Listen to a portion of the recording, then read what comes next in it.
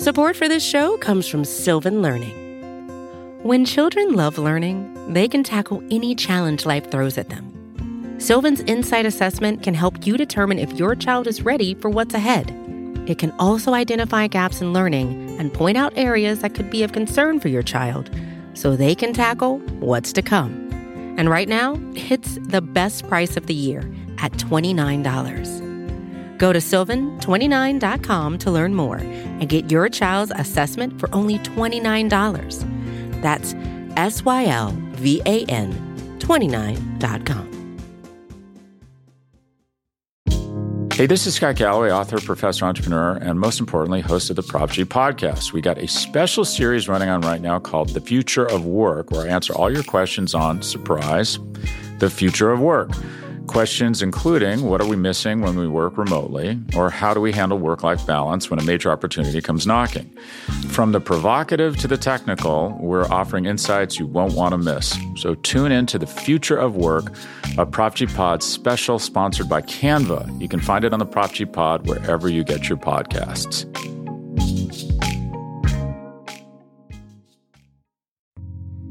You're listening to the Vox Media Podcast Network.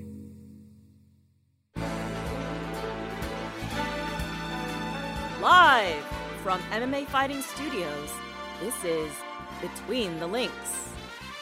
And now, your host, Mike Heck. The iconic voice of Esther Lynn welcomes you to a very special edition of Between the Links here on the MMA Fighting Podcasting Network. No, we are not video this week. Yes, I am on vacation this week, but I couldn't leave you guys hanging because it's a very exciting time in the world of mixed martial arts, and I know there's not a lot of events going on. We do have the Bellator versus Rising card coming up on New Year's Eve. The UFC calendar year has come to a close, and you may be thinking to yourself, why is it so exciting? Why is this an exciting time? It's because it's award season here in the world of mixed martial arts, and here at MMAfighting.com, we take this very, very seriously. So what we're doing for the third year in a row, we're doing our annual year-end awards preview show here on Between the Links. I am Mike Heck, and joining me, it's just an honor and a privilege once again to be reunited with my best friend, fellow co-host of On to the Next One, the mind, one of the minds behind the MMA Fighting Global Rankings, the only rankings that matters. The man just does it all. Mr. Alexander K. Lee. Happy holidays, AK! Hello, my best friend. Amazing to hear from you. Everyone is always asking me, where's Mike? Where is Mike? And I just, I don't want to reveal your exact location. I told them I had to send you an emergency at no point. I told people, don't ask questions. I don't know what he needs it for. I know he's been partying pretty hard out there. I said you might have gotten up to some White Lotus-esque shenanigans. But again, it's purely speculation. Did not want to, make any statements here or there. But I'm glad you're doing okay. People have been hearing from you, and great episode of Heck of a Morning we had this week, and the people are excited, Mike. They're excited to have you back. Well, it's good. I'm not really back, but I'm back for this. Yes. I'll be traveling. Florida Mike will be making an appearance in a few days, so I'm very excited for that, even though they're calling for the coldest temperatures ever in Florida for Christmas Eve, Christmas Day, and some of the days following. So not really looking forward to that, but sometimes you just need to detach ourselves from the wonderful world of mixed martial arts, but we can't completely detach ourselves. So what we're going to do is we are going to give our top 5 nominees for the awards we're going to be giving away starting Christmas Day. The awards we're going to be giving away are for the Fight of the Year, Knockout of the Year, Submission of the Year, Fighter of the Year, and the Rookie of the Year, AK. And I know, just to kind of peel back the curtain a little bit, there's been kind of a conversation about that Rookie of the Year award. Do we continue doing Rookie of the Year, or do we go back to the Breakthrough or Breakout Fighter of the Year? Because when we did my first year doing awards in MMA Fighting, we did the Breakout Fighter of the Year. It went to Khamzat Chimaev, and people were pissed. People were calling for my resignation because I wrote that article, even though I voted for Kevin Holland to win Breakout Fighter of the Year over Khamzat Chimaev. People were not happy about that, and we decided, you know what? Maybe we just take all of that out of play, and we'll just do Rookie of the Year, where we take a fighter who signed with a major promotion in that year, and it could be UFC, Bellator, PFL, what have you, and we would vote based on that. For the second straight year doing Rookie of the Year, how do you feel about this? Are you okay with this, or were you on team, let's just go back to Breakout? I will say it worked out better this year. I was much more in favor of Breakout for the longest time. I just feel it gives you more options. I think it leads to more exciting things that you can write about. Again, with respect to Casey O'Neill, our 2021, yes, our 2021 winner of Rookie of the Year. Rookie of the Year. And again, someone who could be a future title contender. She's going to have a great career. She had a great first year in the UFC. I don't know. There was something about that selection that just, it didn't excite me. It didn't like thrill me. I have to see our other, feeling here, retyping here. Our other choices. Who else was on that list? 2021. I felt like it wasn't like Haush Manfio, okay. Bruno Silva, fine. Usman Nurmagomedov, that turned out pretty well, I guess. And then Manon Fiorot. So not like a bad list, but even counting Usman, even counting Manon Fiorot, like our 4 and 5 choices who have, continued to have great success. I don't know. It didn't excite me. This year, though, we actually had like a ton of good options. And this was just looking at the UFC. I may have neglected some Bellator rookies, so I apologize to Bellator. But just going by UFC rookies, we had like so many good choices. I think it came down to like, we're, like you said, Mike, we're doing our top 5s. I think I had like 7 really strong, like worthy names, which was not the case last year. Last year was almost like I had 3 strong ones, and then like I felt like I had to pick and choose like 2 others. It worked out much better this year. So I will say we can keep doing Rookie, especially considering how many fight cards the UFC puts on now, plus Bellator, plus other promotions. Yeah, we shouldn't have too difficult of a choice finding fighters who had notable big show debuts, big show campaigns. So okay, I'm fine with it, Mike. I've settled. I'm fine with it because we got some really, really good ones this year. Other Favres for that award last year. Oh. Maybe some names you recognize: Paddy Pimblett, Alex Pereira. Have you and I don't talk about Paddy Pimblett enough. I want to say that for 2023, my vow is you and we need to talk about Paddy Pimblett more. We just don't talk about enough. Alex Pereira, Terrence McKinney, Aaron Blanchfield, Lupi Godinez, Chris Barnett, Gregory Rodriguez, Ian Gary, and Jeff Molina were also Favres for Rookie of the Year in 2021. Yeah, and these are all good names. I think a lot of these names, though, were like only had 2 fights or something. I think that's my issue. Is like I think a lot of them were like 2-0 or 2-1. Lupi fought like 10 times. I don't, except for Lupi, she fought like 10 times. Yeah. But I remember I just felt like there wasn't enough for me to get like super. It was like 2-0. I think a lot of these guys were 2-0. Maybe a few 3-0 people in there. I think a lot of them were 2-0. This year, I think several people on my list are 3-0, or at least 2-0 in a really exciting way. Anyway, yeah, we'll get to that. We'll get to that. But yeah, great names on last year's list. I just didn't. Again, I wanted to see more of them, and I think we saw a lot more of the names that I have this year.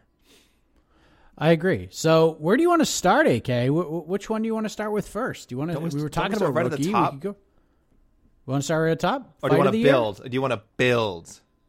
We can do whatever we want. You can pick the first one. I'll pick the second one. We'll just party on. We're already talking Rookie. I mean, it just feels like we have to, doesn't it? All right, yeah. And again, like you noted, a lot of interesting names that could have gone into this. I feel like this is a 2-horse race, maybe a 3-horse race, depending on who you talk to. But there were some other intriguing names in here. So I'm curious, who are your top 5 nominees for Rookie of the Year? All right, well, I'll start at number 1. I mean, I had to go with my man, Jailton Almeida. I mean, this dude is ridiculous. I wish we had gotten to see him fight more. They keep trying to book him with Shamil Abdurakhimov, and God willing, that fight will actually happen. It's supposed to happen in January now. Fingers crossed. Because he only managed to go... Oh, he still went 3-0. That's right. Okay, I completely forgot almost about the Danilo Marquez fight, which was at light heavyweight, before he's made this apparently permanent move to heavyweight. It sounds like he wants to win a title in this division first before possibly dropping back down. But yeah, so impressive. Has the grappling that we always want to see in a future champion. 3-0. Yeah, Danilo Marquez, first round finish. Parker Porter, first round finish. And first round finish of Anton Turkalj, the Pleasure Man. So when you beat the Pleasure Man, you're pretty much a lock. I mean, if that had been his only fight, he might have been a lock anyway to be the number one rookie of the year. But yeah, he just looks like he has all the tools. He's in that right spot. He's 31, so he's not like super young, but he's got that right mixture of youth, experience. He's almost 20 pro MMA fights. Again, when you see him fight, he just looks like a champion. I will. I'm sure people will nitpick. Oh well, who has he beaten? You know, Danilo Marquez, Parker Porter, Turkalj, like not a murderous row of people. But again, we're talking rookie year. If he had beaten at any higher level of competition, I mean, he might have made it my top 5 for fighter of the year. But just as far as rookie as being taking care of business with what he's been booked against in his first year in the UFC, amazing first campaign, and I really think he'll be fighting for a title sooner rather than later. I think winning. I'm picking him to win a title at heavyweight or light heavyweight. I like it. Who else you got? We'll go to touch upon the others. Second place, I mean, easily could have been number 1, Muhammad Mokaev, a man that many have touted as a potential 2-division champion. They think his flyweight is all but guaranteed. Again, same with Almeida. Great grappling. Hasn't had the same finishing ability. I think he's also fought tougher competition than Jailton Almeida. So that's a reason to. So even though he doesn't have the highlights, that certainly would be a reason to give him the nod. I went with sort of the flash and also who's probably going to get to the title sooner. I think Almeida will. Mokaev is so young. Again, just comparing my top 2 choices, he's like 9 years younger than Almeida. So if they want to take things slow with Mokaev, they absolutely can. You might not see him fight for a title until 2024. So I think Almeida gets there sooner. That might be the only difference. I'm all in on my number 3 choice, Mike, Raul Rosas Jr. I don't know. Like, listen, I get it. I should also add, I'm giving him points for fights outside of the UFC. I think he went, what did he do? Like 7-0 this year? 7, yeah. Oh, it's not this year. I'm sorry. 6-0. 6-0. Yeah, he made his pro debut late 2021, and then said, "I'm going to the UFC now. Give me fights." The competition, whatever. Again, we're talking about 0-0 people, 2-0 people. That's fine. Again, he's 17. He was 17 years old when he was fighting these people. He was 1-0, 2-0 himself. So it's the right level of competition, and did what you're supposed to do when you're a top prospect who's this highly touted. He ran through these guys. All finishes before his Contender Series appearance. Dominates Jay Perrin, a guy who's got quite a bit more experience than him. So all top 3 of my guys, I get it. They're just people who took care of business, but they did it so impressively. And again, Raul Rosas getting extra points for 5-0 again before in 2022 before making his UFC debut. So maybe I cheated a little there. Wasn't just UFC fights I was counting for RRJ, but I had to put him high on the list. Very high on him. Michael Morales, again, unfortunately couldn't get into the cage a 3rd time this year, but super impressive. Another guy who I think is going to be a contender in his division, and someone who I maybe could have put higher. I think he's going to be higher in your list, Mike. Jack Della Maddalena. I mean, just so exciting. Insane knockout power. He says he's fighting Li Jingliang in early next year. I know that's not confirmed yet, but if he gets that fight, boy, he could be jumping up real fast in the welterweight division. And again, a guy who could be an early candidate for 2023 Fighter of the Year consideration if he gets that Lee fight, if he beats Lee, and depending what other names he can get. So Almeida, Mokaev, Rosas Jr., Morales, and Della Maddalena. It's a good list. Let me pull mine up real quick. Rookie, Jailton Almeida, number 1. JDM, number 2. Muhammad Mokaev, number 3. Raul Rosas Jr., number 4. I mean, it's hard not to put him in there with the impact this kid made. Number 5, Yasmin Jauregui. Ooh. Gets the number 5 spot. I mean, talk about someone coming in super young with a lot of talent, not a ton of buzz coming in. Remember when this fight, it was the battle of the Yasmins or the Jasmines at UFC San Diego, and we're just why is this on the main card? I don't really get it. And then these two just got after it, and they had a tremendous fight, and Jauregui won, and people were very excited to see her again. And then she fights again at UFC Orlando. struggles a little bit with Estela Nunes, had some problems, got stung a little bit in the first round, overcame it, and got a nice finish in round 2.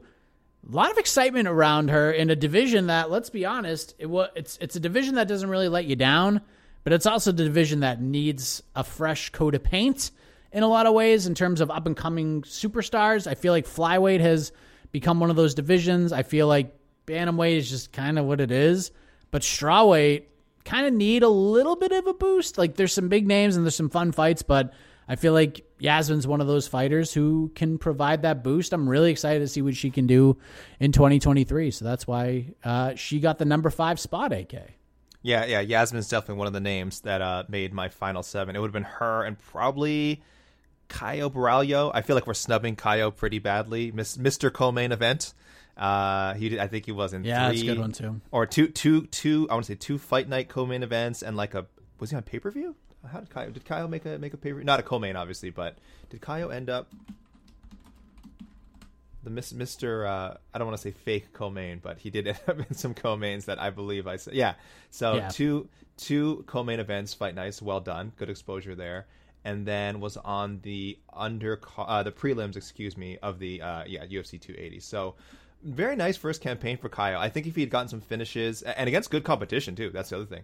So I think if he had gotten some finishes, maybe just finish one of these guys, because we know he can. Like, he's so skilled on the ground, and really pretty well rounded. I think he would have cracked our top 5s, but he was just kind of missing that signature moment. Tatsuro Taira just kind of got lost in the Muhammad Mokaev wave. You're kind of picking one flyweight. It's going to be Mokaev. And Fakhretdinov, I think we had done voting before the most recent, or we done a lot of preliminary, at least thinking before the most recent fight, and I think he'd be a nice sleeper pick. He wouldn't make my top 5, but definitely Rinat Fakhretdinov needs some mention because he looks like he could be a contender at 170. Completely agree. I like all those picks. Rookie was a fun one this year. And it was, yeah, really. Yeah. Support for this show comes from Sylvan Learning. As a parent, you want your child to have every opportunity, but giving them the tools they need to tackle every challenge, that takes a team. Now more than ever, educational support tailored exactly to what your child needs can make all the difference. That's why parents have trusted Sylvan Learning for 45 years as the ultimate teammate in their child's educational journey, instilling in them a love for learning and a passion for reaching the next level. And Sylvan's Insight Assessment can identify gaps in learning and areas that could be of concern for your child. It's a 360-degree view into your child's learning that you can't find anywhere else, and helps ensure that your child didn't miss something in school that might put them at a disadvantage in the future. And right now, it's the best price of the year at $29. Go to sylvan29.com to learn more and get your child's assessment for only $29. That's SYLVAN29.com. Hey, this is Scott Galloway, author, professor, entrepreneur, and most importantly, host of the Prop G podcast. We got a special series running on right now called The Future of Work, where I answer all your questions on, surprise, the future of work. Questions including, what are we missing when we work remotely? Or how do we handle work-life balance when a major opportunity comes knocking? From the provocative to the technical, we're offering insights you won't want to miss. So tune in to The Future of Work, a Prop G Pod special sponsored by Canva. You can find it on the Prop G Pod wherever you get your podcasts.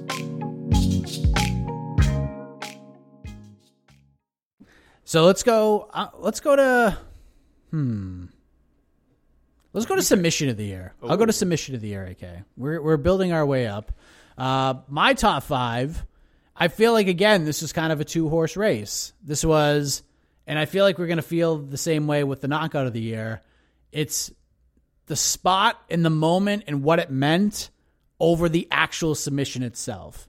So that's how I voted. To me, Yuri Prochazka submitting Glover Teixeira is just so ridiculous, and it makes no sense at all based on what that fight looked like on paper. But considering Yuri Prochazka was less than a minute away from losing that fight to Glover Teixeira, it was such a crazy fight, a crazy round. For him to just wrap up a crazy rear naked choke the way that he did to win the belt, it's my number one. It's absolutely my number one. Now, the other horse in the race was Jessica Andrade with that crazy submission of Amanda Lemos. Understand why people would have voted that number one, but to me, I just think Yuri's was just so much more impactful. Number 3, Charles Oliveira versus Justin Gaethje. That was just absolutely nuts. Not a lot of people were giving Charles a chance to win that fight. A lot of people were picking Justin Gaethje, and especially with the weight miss, they felt like Charles Oliveira, maybe his head wasn't in the game. Crazy fight. Oliveira overcomes a lot of adversity, gets the submission. Number 4, Tommy Aspinall against Alexander Volkov. What a moment at UFC London. Number 5, we're going to Bellator. The buggy choke. Oliver Enkamp versus Mark Lemminger. I feel like buggy choke, big event, big promotion, deserves to be in the top 5. But I feel like there's a number of different ways you can go for 3, 4, and 5 on this one. But I feel like 1 and 2, it's those two, no matter what order you have them in. What say you? Andrade didn't make my list. Really? Wow. Didn't make my list. I will say, I think every year, I could be wrong, I think submission has the most, like the widest range of like mentions. It's like any like honorable mentions, because it's such a because you find so many weird, crazy submissions on the regional scene, on the international scene that you've like never seen before. I definitely went like bizarro with some of my picks this year. I strayed from most of the main promotions. Well, that's not true. No, I have like one from each of the main promotions and then some weird ones. And it's hard. It's hard because you want to quality of competition matters. Especially since I agree with you, I went with Prochazka. I mean, it won him a UFC title. He choked out a BJJ black belt, one of the best BJJ guys in the light heavyweight division. Fatigue might have had something to do with it. I mean, this is the most insane 5-round championship fight we've ever seen. I wonder if Teixeira at that point is just looking for any way out, and certainly having a large check man's bicep across your throat would be a good reason too, I would think, as any to tap out. But it is not a choke the way that Prochazka put it on. They will not be teaching that in jiu-jitsu classes, Mike. That's not how. That's not a textbook choke. But I mean, my God, what a dramatic moment! What a way to win a fight, and so unexpected. I can't remember what the odds were. It was something like minus, I don't know, 3,000 for Prochazka win by submission, something like that.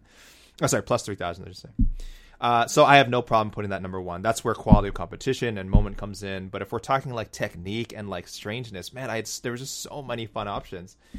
So number 2 for me was Stevie Ray tapping out Anthony Pettis. I don't know. I know finishing Pettis isn't like the huge feather in the cap that it used to be. I still think he's one of the toughest guys to put away. So for Stevie Ray to win was such a cool, like weird, twister variation. I still don't remember what it was called. Was awesome. What was this? Luka Poklit and Dante Shiro. So you went with what was it? Oliver Enkamp and Mark Lemminger. So that's a good way to go from Bellator. Yeah, I picked one from Bellator. I went with Poklit and Shiro. I just never seen whatever the hell choke that he put on him. People listening, please, you can find these clips. They're on YouTube. I'm pretty sure Bellator threw this one up there. Just a very bizarre choke, which I had never seen before. And I would get it if people just go like, oh, it's some Bellator prelim. What does it matter? That's fine. But for me, the execution was so crazy. 4th. So this is, again, I went with, something I'd never seen before, which is I rarely see someone straight up choked unconscious by a Gogo Plata. I've seen many Gogo Plata submissions, but a choke out is rare, unless we're talking about The Undertaker, who choked out many people with his horrible, horrible Gogo Plata in the WWE. So Joyce Imada's submission of Isabella de Padua, happened this past March at a Brazilian Fighting Series show. Is pretty amazing. You guys can find that on Miss Fists, on MMAfighting.com, or again, the clip is just out there. And then I had to go with another weird one for my 5th choice. Leonardo Cassotti submitting Mahmoud Mando with a calf slicer. Now, Mike, I don't know if have you seen this one? Cassotti Mando calf slicer? No, I have not actually. Do you remember what Roman Dolidze was doing to Jack Hermanson? Like he had like his leg, twisted into his body, like a pro wrestling like STF. Yep. Except he ended it with a TKO. He ended with punching him out. So Mando, Cassotti, actually finished, like he actually won via calf slicer. Like he bended the leg, and he was almost going to put on like a John Cena like STF on him, I think. But he got the calf slicer. I love calf slicers. I'm a sucker for them, so this had to make my list. This was one of the nastiest looking castle slashes I'd ever seen, and I thought I wouldn't see anything like it until like literally like a week later or 2 weeks later, the Roman Delice thing happened. So very cool variation of this move. I love it. Part of me doesn't want to see people doing it again because I think it's going to end up with like someone's leg just getting torn into a million pieces. But for now, I will just enjoy it for what it is. So that was 5th on my list. Sorry, Jessica Andrade. I'm sorry. That was a 6th submission. I'm sorry. I don't know. I'm a UFC hater. I don't know what to say, Mike. Hey, listen, can't get mad at that. All right, you go. Where are we going next? All right. You know what? Again, submission. You got to go KO. You got to go submission. You got to go to KO. I'll tell you my number one first, Mike, and then you can give me your list. The 2-horse race you're talking about. I don't know how good I feel about this pick. I have seen the rest of our staff's picks. I should say I won't spoil what our list is going to be like, but I know most people did not agree with me. I just love the visual of the Michael Chandler, Tony Ferguson front kick KO. I think it's the new best front kick KO of all time. It feels like that's a list that gets updated pretty frequently. Even after the Anderson Silva Vitor Belfort one, wasn't Machida and Couture like the same year or within the same 12 within a year, within 12 months? And I'm like, oh, the Machida one's even better. Like the Machida one's even better than the Anderson Silva one. And then every year we get a new one. I feel comfortable saying like this Michael Chandler one, which again I think is now the best front kick knockout of all time. I think it's been a while before this one gets dethroned, if ever. This was amazing. I can't, like, I'm not mad at you because again, much like Prohashka winning submission of the year, Chandler's KO was the best of the year. Like, it was the best KO. It meant nothing. Like, it meant literally nothing. It was just two dudes fighting.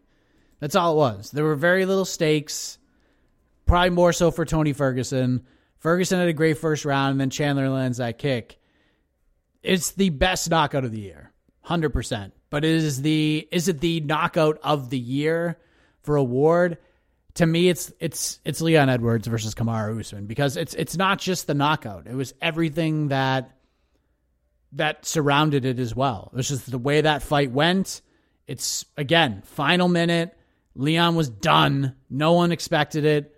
John Anik leads it in. Dean Thomas gave his thoughts. Leon's done. And I actually agreed with him. The body language was awful. Joe Rogan said what he said. And then Anik with the beautiful call. And then, boom, upside your head. New champion out of nowhere. Like, literally, Leon Edwards' title hopes were gone. Like, if that kick doesn't land and that fight plays out to the final horn, Leon's never, ever, ever getting another UFC title shot. And with less than a minute to go, flap, gets it done out of nowhere. Just everything about it was a magical moment. It's one of the best KOs ever because of all of that mixed into it. Like, aesthetically, in an island, we've seen many head kicks, but just with everything on the line, how it all went to be, the seeds were kind of planted and it just bloomed into this. It bloomed into the Christmas tree at Rockefeller Plaza, my man. Like, with the lights attached to it. It was just a beautiful sight. And to me, that's number one. But Chandler Ferguson's clearly number two for me. The more I talk about it and the more I think about it, I do not feel good about my pick. I'm not changing it. I'm not, because listen, one thing, and being in the MMA media means never having to say you're sorry or admit that you're wrong, and I will stand by that. No, I agree. And it was so clean too. It's not like he knocked him down. It's not like he hit the head kick and had to like go in for ground and pound follow up. It was legitimate, like 5th round walk off. You know, I'm now the UFC champion. I just completely changed the narrative of my entire career with one strike. It was unbelievable. I think I will say I was also this is probably in the moment thing. I was watching Chandler versus Ferguson when it happened. Edwards versus Usman, I didn't hear about till like the next morning. I was in Scotland. I was vacationing, so unfortunately, right. I missed the moment. I rewatched the fight. I tried to kind of put myself in that mindset, but it's never quite the same as being there, right? So I guess I'm favoring the one I watched live. As subjective as that sounds, but yeah, it's really hard to separate these two. But yeah, you can't. I mean, if Edwards versus Usman does end up being, number one on our consensus list, how can anyone argue that? I have a feeling it won't just be our list, but sort of the entire MMA community are going to be putting that at the top. It was, I almost still can't believe it, Mike. Maybe that's the other part, is I don't believe it actually happened. I can't believe it. But that's your number 2, though, right? That is my number 2. Yeah. But now we get interesting. 3, 4, and 5. Because there's a lot of great choices. What's your 3, 4, and 5? I'm going to go with Zhang Weili ending the Joanna Jędrzejczyk rematch with just a ridiculous spinning attack. Irene Aldana, Macy Chiasson, just because we had never seen that before. I don't know how many other. I think only one other person put this on their list. Look, not the most aesthetically pleasing knockout, and actually a little confusing at first. I think when I first saw it, I think I just thought Chiasson had gotten injured somehow. Like she was standing over Aldana, or she had injured her knee or something like that. I did not realize it had been a heel to the stomach, to the liver, that took her out. That a body shot, a legitimate body shot knockout, did not occur to me at the time. So maybe I in retrospect, it's gotten only better. In the moment, it was a little strange. And then Manny Akpan? I got to make sure I'm getting these names right. Again, I'm going outside of the major promotions. Manny Akpan hitting just a stupidly insane spinning wheel kick of Connor Hitchens at Cage Warriors 136 in April. Again, I don't care about, is this a low stakes fight? Are these two guys ever, major prospects, contenders? Doesn't matter. Just aesthetically speaking, maybe the best knockout of the year. I went pretty viral, so I think anyone listening will know what I'm talking about. Of course, seek that one out. This was with Cage Warrior, so it wasn't some no-name promotion. This finish got out there. So Manny Akpan, you get my 5th spot, sir. Good list. I have Zhang Weili Joanna as number 4. Love that knockout. Number 5, Molly McCann, Luana Carolina. Just, again, it was just one of those crazy moments. Everything just kind of built up to it. Molly talked all week about wanting to get that first knockout. Jed Meshew cashing a big 3rd-round KO, TKO ticket on Molly McCann. The crowd was on fire. It was just amazing. My number 3 might be a stunner to some people, but it was just so ferocious going back and watching it. Ilia Topuria knocking out Jai Herbert at UFC London was just insane. At 155, up a weight class, Jai hurts Ilia early. We're just like, maybe he's just too small to fight at this division. And then Topuria just lands one punch, and I thought Jai Herbert was dead. I thought he killed him with this one punch, because the way he went down, he was down for a long time. Just a filthy, disgusting knockout. So that's my bronze medalist right there. Ilia Topuria, Jai Herbert, UFC London, AK. I feel a little, excuse me, I feel that was amazing. Ilia Topuria had a hell of a year.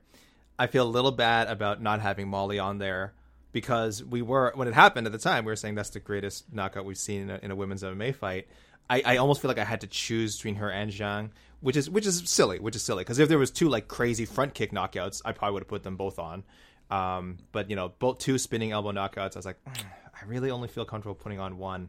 Especially since I want to give love to Aldana, I want to give love to Akpan. So, if people have both Zhang's spinning knockout on the list and Molly McCann's, I don't blame them. It's like that year, Mike. Who were the 2 guys who had Suluev stretches? Aljamain had a Suluev stretch finish of Cody Stamann. Yeah, and it was on the same card. I think it was like 2 guys on the same card. It was. I forget, and I can't remember the other one. But I think both of them ended up on MMA Fighting's submission of the year list, which I thought was a bit weird. And I remember on my list I only put one, I believe. But again, if they're both great, just because they're the same move, how can you keep them off? So my apologies to Molly McCann. Your spinning elbow probably should be on here. It shouldn't be an either or with Zhang. But that's kind of how I looked at. I think it might be how I made a few things on my list actually. But anyway. Was it Zabit? It was Zabit. Yeah. Zabit. Yeah. I think Zabit did it first. I want to say Zabit did it first, and then Aljo did it later, and we were like, "Wow, that's wild." Yeah, you might be. Wild. Yeah, I don't know. I don't remember who did it first, but I remember it was another example of Aljo feeling like he didn't get enough love. Yeah. People were talking about Zabits, and I was just like, "Wait a minute, I did the same. I did it too. What are you talking about?" And I think he beat a tougher. He beat Cody Stamann. It was him and Cody Stamann, right? So I think he got a tougher opponent. But but I think they Khabib was both made Brandon Davis, maybe something like that. who's okay, but he gets finished quite a bit. Yeah. But and I think they both made our submission of the year list. So so that should have maybe that'll happen here too. I'm actually not sure. All right, we'll save fighter of the year for last. I'll go with the fight of the year. Again, 2-horse race, depends on your tastes, but to me it's Yuri versus Glover. There's just no way around it. Like it's the most ridiculous fight I probably have ever seen.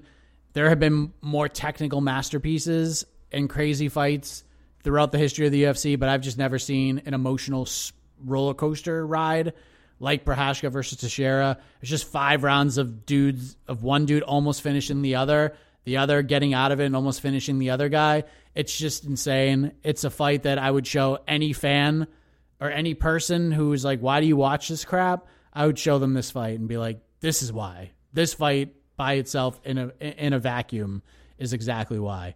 Number 2, it's Khamzat Chimaev versus Gilbert Burns. I was not in the arena for that fight. I actually was in the building, but I wasn't watching it cage side.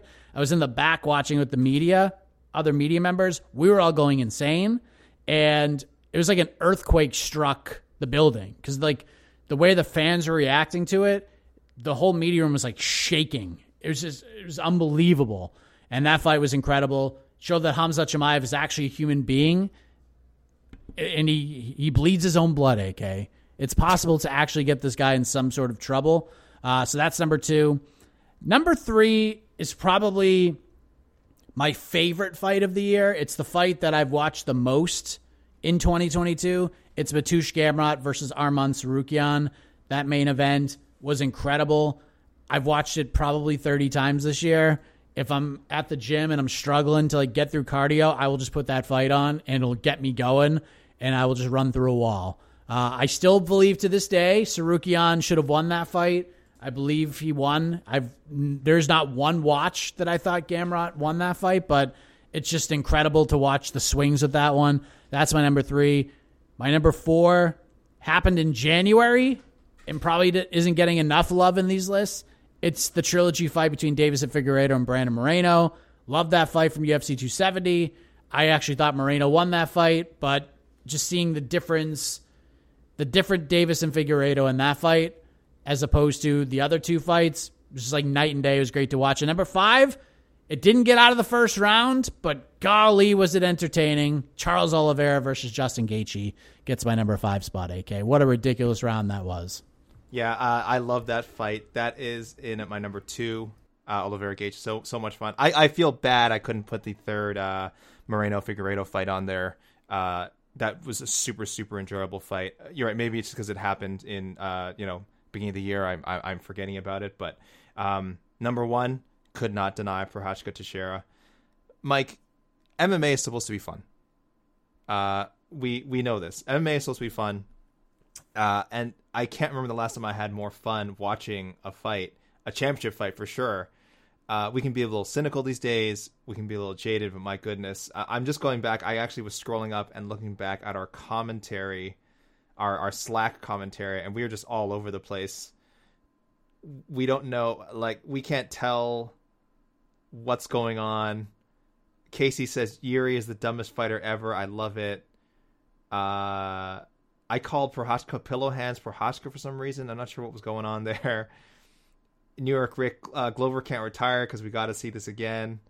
Steven Morocco just saying, my word. Just followed by you saying, why, all cap with 4 exclamation points. I think someone was jumping. Someone was jumping a ghillie, I think, at some point. Glover. Yeah, we were all over the place and just in complete disbelief when Glover tapped out. So such a fun fight. People can nitpick all they want. Okay, maybe it wasn't either guy's best performance ever. Maybe at times it was comical. It was almost comical how sloppy it was. But that's a fight, man. I mean, that's the beauty of it. Is that even at the highest level with 2 guys, you have an elite striker, one of the best strikers in the world in Yuri, one of the best grapplers in the world in Glover Teixeira. Once a fight starts happening and just becomes a fight, anything can happen, man. It comes down to grit. It comes down to who wants it more. I don't see anyone can hate on that. And then, Prochazka just outlasted him. That's why we were so excited to see them fight again twice in the same year. We were possibly, depending how the rematch went, they could have been the number 1 and number 2 fight of the year spots. That was in play before the rematch was cruelly taken away from us. So I love this fight. I will watch it a million times. It's so good and so fun. And if you'll complain about it being sloppy, well, you just watch a different sport, because this is what MMA is about to me. As I said, Oliveira Gaethje number 2. Number 3, Ciryl Gane versus Tai Tuivasa. Again, fun. And for me, some vindication, because I had been saying I really think Tuivasa is a legit top 3 guy. Could fight for a title someday. I don't know if that's going to happen now, of course, now back-to-back losses. But going into that fight, I'm like, win or lose, Tuivasa could fight for a title someday.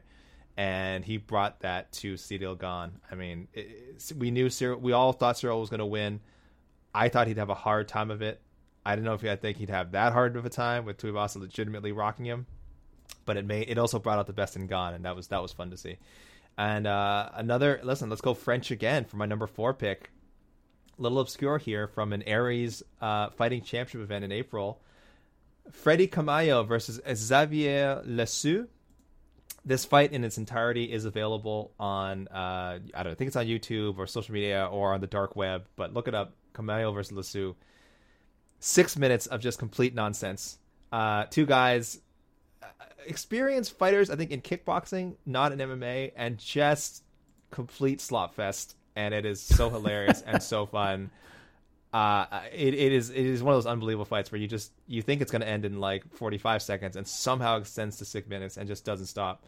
And the winner is really the survivor more than anything else. So really fun fight. And then Mike, I couldn't leave off Gamrot Tsarukyan. I said this is my best friend approved fight of the year candidate. If you think I am leaving this off my fight of the year list, then you don't know what you're talking about. Because my best friend says it's great. I watched it again. I'm like, this fight is sensational. Just the highest level of competition in what many consider to be the toughest division in all of MMA. 2 guys who should be fighting for titles sooner rather than later if it wasn't for some friggin' squatting going on at the top. But yeah, I love that fight. And boy, we could have made a top 25. How many amazing fights were there? What didn't make? Oh, you had. I couldn't find a space for Chimaev and Burns. Again, maybe if I had been in the same situation as you, Mike, it would have been undeniable. But I mean, that was like our fight of the year lock when it happened, and now I couldn't even make my list. But I'm glad you gave it some recognition, and I'm sure our peers will as well. Absolutely. Thompson Holland, probably another one. Oh, so that was a good honorable mention. Although I just can't put it in my top 5. Like, it was if that fight, if Thompson Holland happened in April, it's not on this list at all. Sure. It's not even getting votes, I don't think. Maybe 1. Maybe there's a hipster out there who gives it 1 or 2, but it wouldn't be even in consideration, I don't think. But I think it's just the timing of the fight, and it was just our expectations going in where it's either going to be Wonder Boy doing Wonder Boy things and winning a decision that isn't all that thrilling, or Kevin Holland's going to make us really sad by knocking him out. And instead we got a battle between the 2 of them that none of us expected. So it's the expectation factor. I had to leave off Tennessee's own Nate Landwehr. The train. That hurts me. I know, that's a tough one too. That hurts me. How could I disrespect that fight so much? Oh, that was a great fight. What else? I'm looking at our sort David of short Onama list here. What a gamer! I mean, David Onama. Shout out to David Onama as well, of course. The other half of that fight. Dober McKinney would have been round of the year. I mean, round of the year lock. Yeah. if it makes people's fight of the year list, no objection whatsoever. But definitely round of the year. Man, we had some really good ones, eh? Costa versus Rockhold was just a weird, sexy fight. That was just that was something else. That was something else. Yes. So a lot of good choices. Yeah. A lot of good choices. Yeah, it was the in-cage product was very, very exciting this year. Fantastic. For the UFC and others. But let's wrap things up with the fighter of the year. Oh. And this encompasses all fighters, male, female. They're all involved here. Yeah, people are gonna be so mad at me. Really? I'm just warning you. I know what you did. No, I I know just you have. did. I no, you don't know what I did. I have someone has been left off, and it might be Ooh. controversial. Please, you can't just tease us like this. Let's hear it. Well, let me hear. No, you do your list first, and as soon as you get into the section about the person who I'm pretty sure will be on everyone's list except mine, I will interrupt. Okay. So this is the battle of the Alexes for sure. It was either Alex Pereira or Alex Volkanovski. And you can make a compelling case for both guys because Alex Volkanovski was perfect this year. Perfect. Mm-hmm. Two of the 10 best UFC title defenses in the history of the company were done by Alexander Volkanovski this year. Mm-hmm. Against the Korean Zombie, pitched a perfect game. And then he actually somehow improved upon that and did an even better perfect game against Max Holloway 3 months later. And now he's going to fight Islam Makhachev for the lightweight title in February. Having said that, you got to give it to Alex Pereira, at least for me. Alex Pereira wins it. 3-0, went from unranked to freaking champion. Again, losing the fight to Israel Adesanya, minute away from losing the fight, and then he gets the TKO, gets it done. So it's Pereira, then Volkanovski. Number 3, Islam Makhachev. Who's going to be taking on Mr. Volkanovski? No, Islam is on my list. Alex Volkanovski is not on my list. What? Alex Volkanovski is not on my list. That is stunning. Is it? So let me ask you this. Let me ask you this question. If Alex Pereira loses to Israel Adesanya, yes, who's your fighter of the year? Islam Makhachev. Wow. Okay. Explain yourself, because I'm stunned by this. Listen, Alex Volkanovski, great fighter. Maybe the best fighter in the world today. First of all, when people see my list, they'll see I kind of went for... Well, I shouldn't say I only went for storylines, because Alex Volkanovski becoming the pound-for-pound greatest fighter in the world is certainly a storyline in its own right. My number 1 is Alex Pereira, obviously. So Alex Pereira number 1, Islam Makhachev number 2. I'll get the rest of my list in a second. But yes, no Volkanovski. I'm a huge Volkanovski fan. I have been for a long time. I think that's what it was for me. Is I think a lot of people, not a lot of people, I'll say someone like, say, a Shaheen Al-Shadi, for example. They doubted him. I think there were some doubts. There was some doubts about him. I know Shaheen for the longest time was on the I still think Max Holloway is better train. I think it was Shaheen, right? I don't know. I'm throwing Shaheen under the bus right now, for the sake of it. But yeah, there is certainly people out there who thought that Max Holloway, because the second fight was close, and still they weren't ready to anoint Volkanovski as the best featherweight or whatever, like undisputed. I had done that a long time ago. Like there was no doubts in my mind that Volkanovski was far and away the best featherweight in the world. So I went through this sort of spiritual awakening that I think some people had around Volkanovski this year. I had gone through that like a year ago. So I'm being a bit of a hipster. I'm a Volkanovski hipster, Mike. I'm not. I don't want to see this banned anymore. Now that they've gone mainstream. No, it's not. It's not like that. It's just that the zombie fight, obviously dominant wins. I'm not gonna take it away from him. And I thought Zombie was didn't look bad going in. But now in retrospect, I think it hasn't aged as well. We know Zombie is pretty much one fight away from retirement. He said after the fight, I just didn't feel like, I had it in there. And I think anyone who saw that, all the credit to Volkanovski. That's not like peak Zombie. That's, and again, he kills peak Zombie anyway. So a great title defense, no question. Just not something that left a huge impact on me.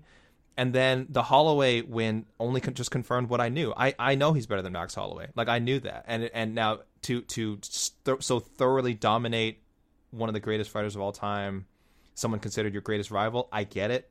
Really impressive. But again, I guess because it's just I expected it. I personally did not need more convincing. You know what I mean? So both his title defenses this year just didn't propel him that much further in my mind. Now, is that a good reason to leave him off the list? Debatable. But there's other storylines. There's just other storylines that just intrigue me more. Maybe now that I'm looking at it, there may be some residual breakthrough fighter of the year stuff in here. Because I don't have that category, I may have snuck them into my fighter of the year list. I'm sorry, but Mike, continue with your list first, and while people sort of process this and get their angry messages ready. I know you were Islam Makhachev, number 3. You said yes. Number 5, I'll throw in Zhang Weili. Zhang Weili, number 5. I mean, the win over Joanna and then winning the title, 2 finishes. I mean, if we were doing female fighter of the year, she's hands down the female fighter of the year. Number 1. Number 4 is Leanne Edwards. 1 fight, 1 win. Just again, much like the knockout, just that 1 win was enough for him to make this list. Now I know there are some people who have argued on Heck of the Morning that Leanne Edwards should just be the fighter of the year anyways, the number 1 fighter of the year for that knockout of Kamaru Usman, and I just can't do it. Now, if you want to rank him like 3, I'm okay with that, but throwing him at number 4, I think is pretty fair. I think it's a pretty fair place to put him. So it's Pereira, Volkanovski, Makhachev, Leon Edwards, Zhang Weili. Zhang Weili did not make my list. Leon Edwards did not make my list. So people out there, if you're composing an angry message about the Volkanovski omission, you may want to make that message longer. I snubbed a few UFC champs on here. Listen, I may have inadvertently, without even thinking about it, put a cap on how many UFC champs I want to have on my list. I only had Pereira, I only had Makhachev, so that left a lot of, very deserving top stars in MMA out. I understand that, but I guess for variety's sake, I went in different directions. So one of those directions was Sergey Pavlovich. I think he will be fighting for a UFC title soon. I think he could be winning a UFC title soon, depending how all this drama shakes out with Ngannou, John Jones, Stipe, Curtis Blades, whoever. He might have this just really weird route to becoming a UFC champion within the first 6 months of 2023. This is a realistic thing that could happen. And when you consider that injuries, visa issues had kept him out of competition for 3 years. He hadn't fought since 2019 before this calendar year began. And now he's racked up 3 wins and is top 5 in his division. Make fun of the heavyweight division all you want. That's a hell of an achievement. And he's beaten some good names to get there. So Sergey is my number 3. Number 4, maybe the fighter I enjoyed more than anyone else. I had to sneak him in after what he did on the last UFC card of the year. Drew Dober had to make it. Mike had to make my list. I'm sorry. I know he didn't win the UFC titles. I know he pulled out wins in fights that 2 of the fights he was clear, Terrence McKinney almost finished him. And Bobby Green fight, he was clearly losing. Only the Rafael Alves fight was he winning anyway, and then finished him. And that fight was awesome for its own reasons because Rafael Alves is just also insane. So 3 exciting knockouts, and again, very tough division. Is he going to get a ranked guy next? Is he going to be a contender in 2023? I honestly do not care. I just know I had so much fun watching Drew Dober. I had to make my list, and then I had to go PFL. Mike, I had to go the PFL way. There's a lot of names you could have picked here. Certainly, Larissa Pacheco, would have been a great choice. I think Olivier Aubin-Mercier was kind of a sneaky one as well. Even who's the middleweight? Rob Wilkinson? No, light heavyweight. Rob Wilkinson? Yep. Rob Wilkinson. Yep. What the hell? The dude's a millionaire, and his fights were exciting. But listen, I'll go with the one that everyone was probably besides Pacheco, everyone was talking about the most. Brendan Loughnane. Just going from that contender series. I know he doesn't want that contender series Dana White comment to be hanging over him for the rest of his career. I understand that. But it is a huge part of his story. A guy who was a veteran before that, has had to climb and crawl and climb his way back to a prominent position even after that. And now winning a PFL championship, $1 million. Just a great story. Just the kind of thing you only see in MMA. So Brendan had to make my list, and he's really just kind of flying the flag for all these some pretty cool PFL stories we had this year. I like your list, AK. I like your list. I appreciate the hipster vibes. Yes. I appreciate it. I'm sorry, Alex Volkanovski. Again, he beats Islam. God. He's locking into that number 1 spot as long as he fights probably he might not even need to fight another time. If he beats Islam, he might he's sitting in that number 1 spot for the next 10 months. Yeah. I'm stunned. I'm stunned. I'm stunned by all of this. But it's okay. But it's all right. That's why we do these. It is based on the vibes. It's based on individual vibes. Like I probably have some things ranked higher than they probably should be, and here you are. And listen, Mike, doing the damn thing. We are heroes for putting ourselves out there, because not everyone, I think, is going to reveal all our ballots will be revealed. People look for those on MMAfighting.com. Every article has, the beautiful write-ups for the top 5, and then the bottom we always put a chart of the exact voting, who we voted for, who voted for what, where we ranked them, so you can shout at us individually there. But Mike, you and I are right now putting ourselves on wax, as it were, figuratively speaking, and defending ourselves and leaving ourselves open to the public. Because listen, bring it on. We welcome it. This is our life. Yeah, I have no idea how this is all going to play out. There's like 10 other people who are voting in this panel, so this could be the wackiest awards we've ever had, and they're going to start being revealed. I think Connor Brooks is in there. Connor Brooks is in there, I think, right? He is, yeah. He's the first-time panelist. GC. And, yeah, Connor's got takes, man. Connor's got takes. He's got views. He looks at things through a different lens sometimes. So this could be the wackiest awards season we've ever had. And it's going to start on Sunday. We'll have write-ups every single day. The 27th, which is a Tuesday, we'll have our full-on award show for you to check out. You can watch, listen to it right here on the podcast network. That's coming up Tuesday, December 27th, 2022.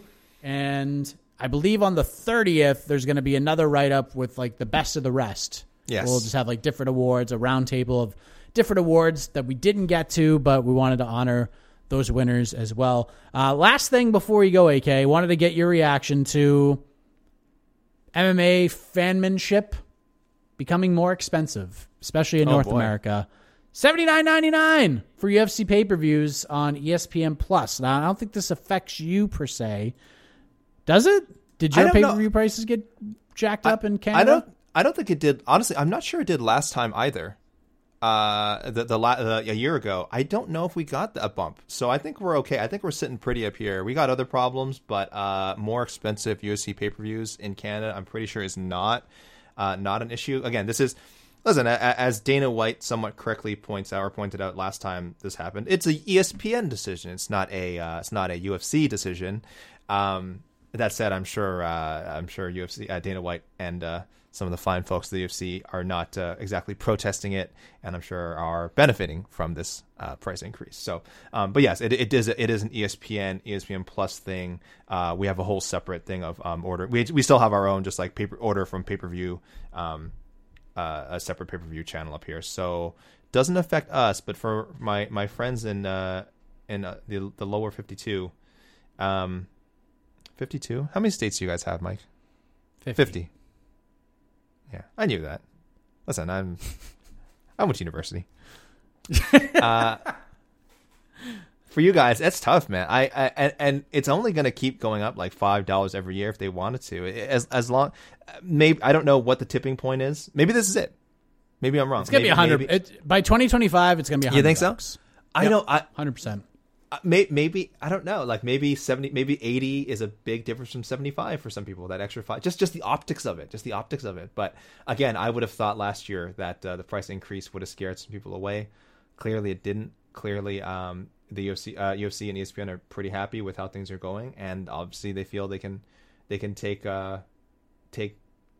more. And regarding, of course, how this will affect fighters, I have to read this hilarious tweet exchange from our pals Ariel Helwani and Chuck Mindenhall. Ariel quote tweets, the price increase and says, "Surely this means fighter pay will also go up," being a little sarcastic, of course. And Chuck responds, "Correct. Fighters will pay a little more for pay-per-views in 2023, just like everyone else." So that made me laugh, and such a grim, just dark reflection of how the current UFC and ESPN business model works today. But so it is, Mike. So it is. So it is indeed. Well, yeah, it sucks for our American fans. $80, and there's taxes and fees attached to these bad boys too. So now we're looking at like $85. And you're subscribed, and you're subscribed to ESPN Plus. Like you need a subscription to this service, right? Which also went up. Yeah, which also went up to $6.99. So that went up $2 too. We don't have that. We don't have that here. Like I said, we have it on our part of our cable package on TSN. That's for fight nights and everything else. And then the pay-per-view is just a separate, no need to subscribe to anything, just a separate cost thing. Well, wow. With that said, it's on to award season. It's on to celebrate the rest of the holiday season. Not sure if we're going to be doing another show next week, but AK, we got some stuff going down. No on to the next one this weekend, but next weekend we begin our 2-part predictions extravaganza for on to the next one. Coming up New Year's Day, it'll be our 2022 predictions recap to see how we did. Oh no. We didn't do great, but we didn't do horrible. I'll say that. Our spicy Muy Caliente takes were actually, I don't know. We'll get into all of that stuff. I listened to it a couple weeks ago, and I was like, we were pretty good. I was like, wow, we're rolling here. And then I was like, ooh, we're not good at this. And that's just a reminder to you guys as well. Submit your buy-sell questions. We got a bunch of them already for the 2023 predictions extravaganza. Think outside the box. Have some fun with it. You can submit them anywhere you submit. You're on to the next one. They've been sending them in, picks. Mike. They've been sending them in. My inbox, it's already starting to get packed. We love it. Keep them coming. Keep them coming, people. Keep them coming. Yep. 25 to 30. We'll go through them, and then we'll predict UFC champions at the end of the year. We'll have our Muy Caliente hot take of the year, bold prediction, so forth and so on. So still some fun stuff happening on the MMA Fighting Podcasting Network and on our YouTube channel. So we appreciate all the support. We appreciate all the love. And even if you didn't like what we were doing this year, you still listened, you still watched, and we love you for it. So for AK, I am Mike Heck. Thank you very much. Back on BTL in 2023. Good night, everybody.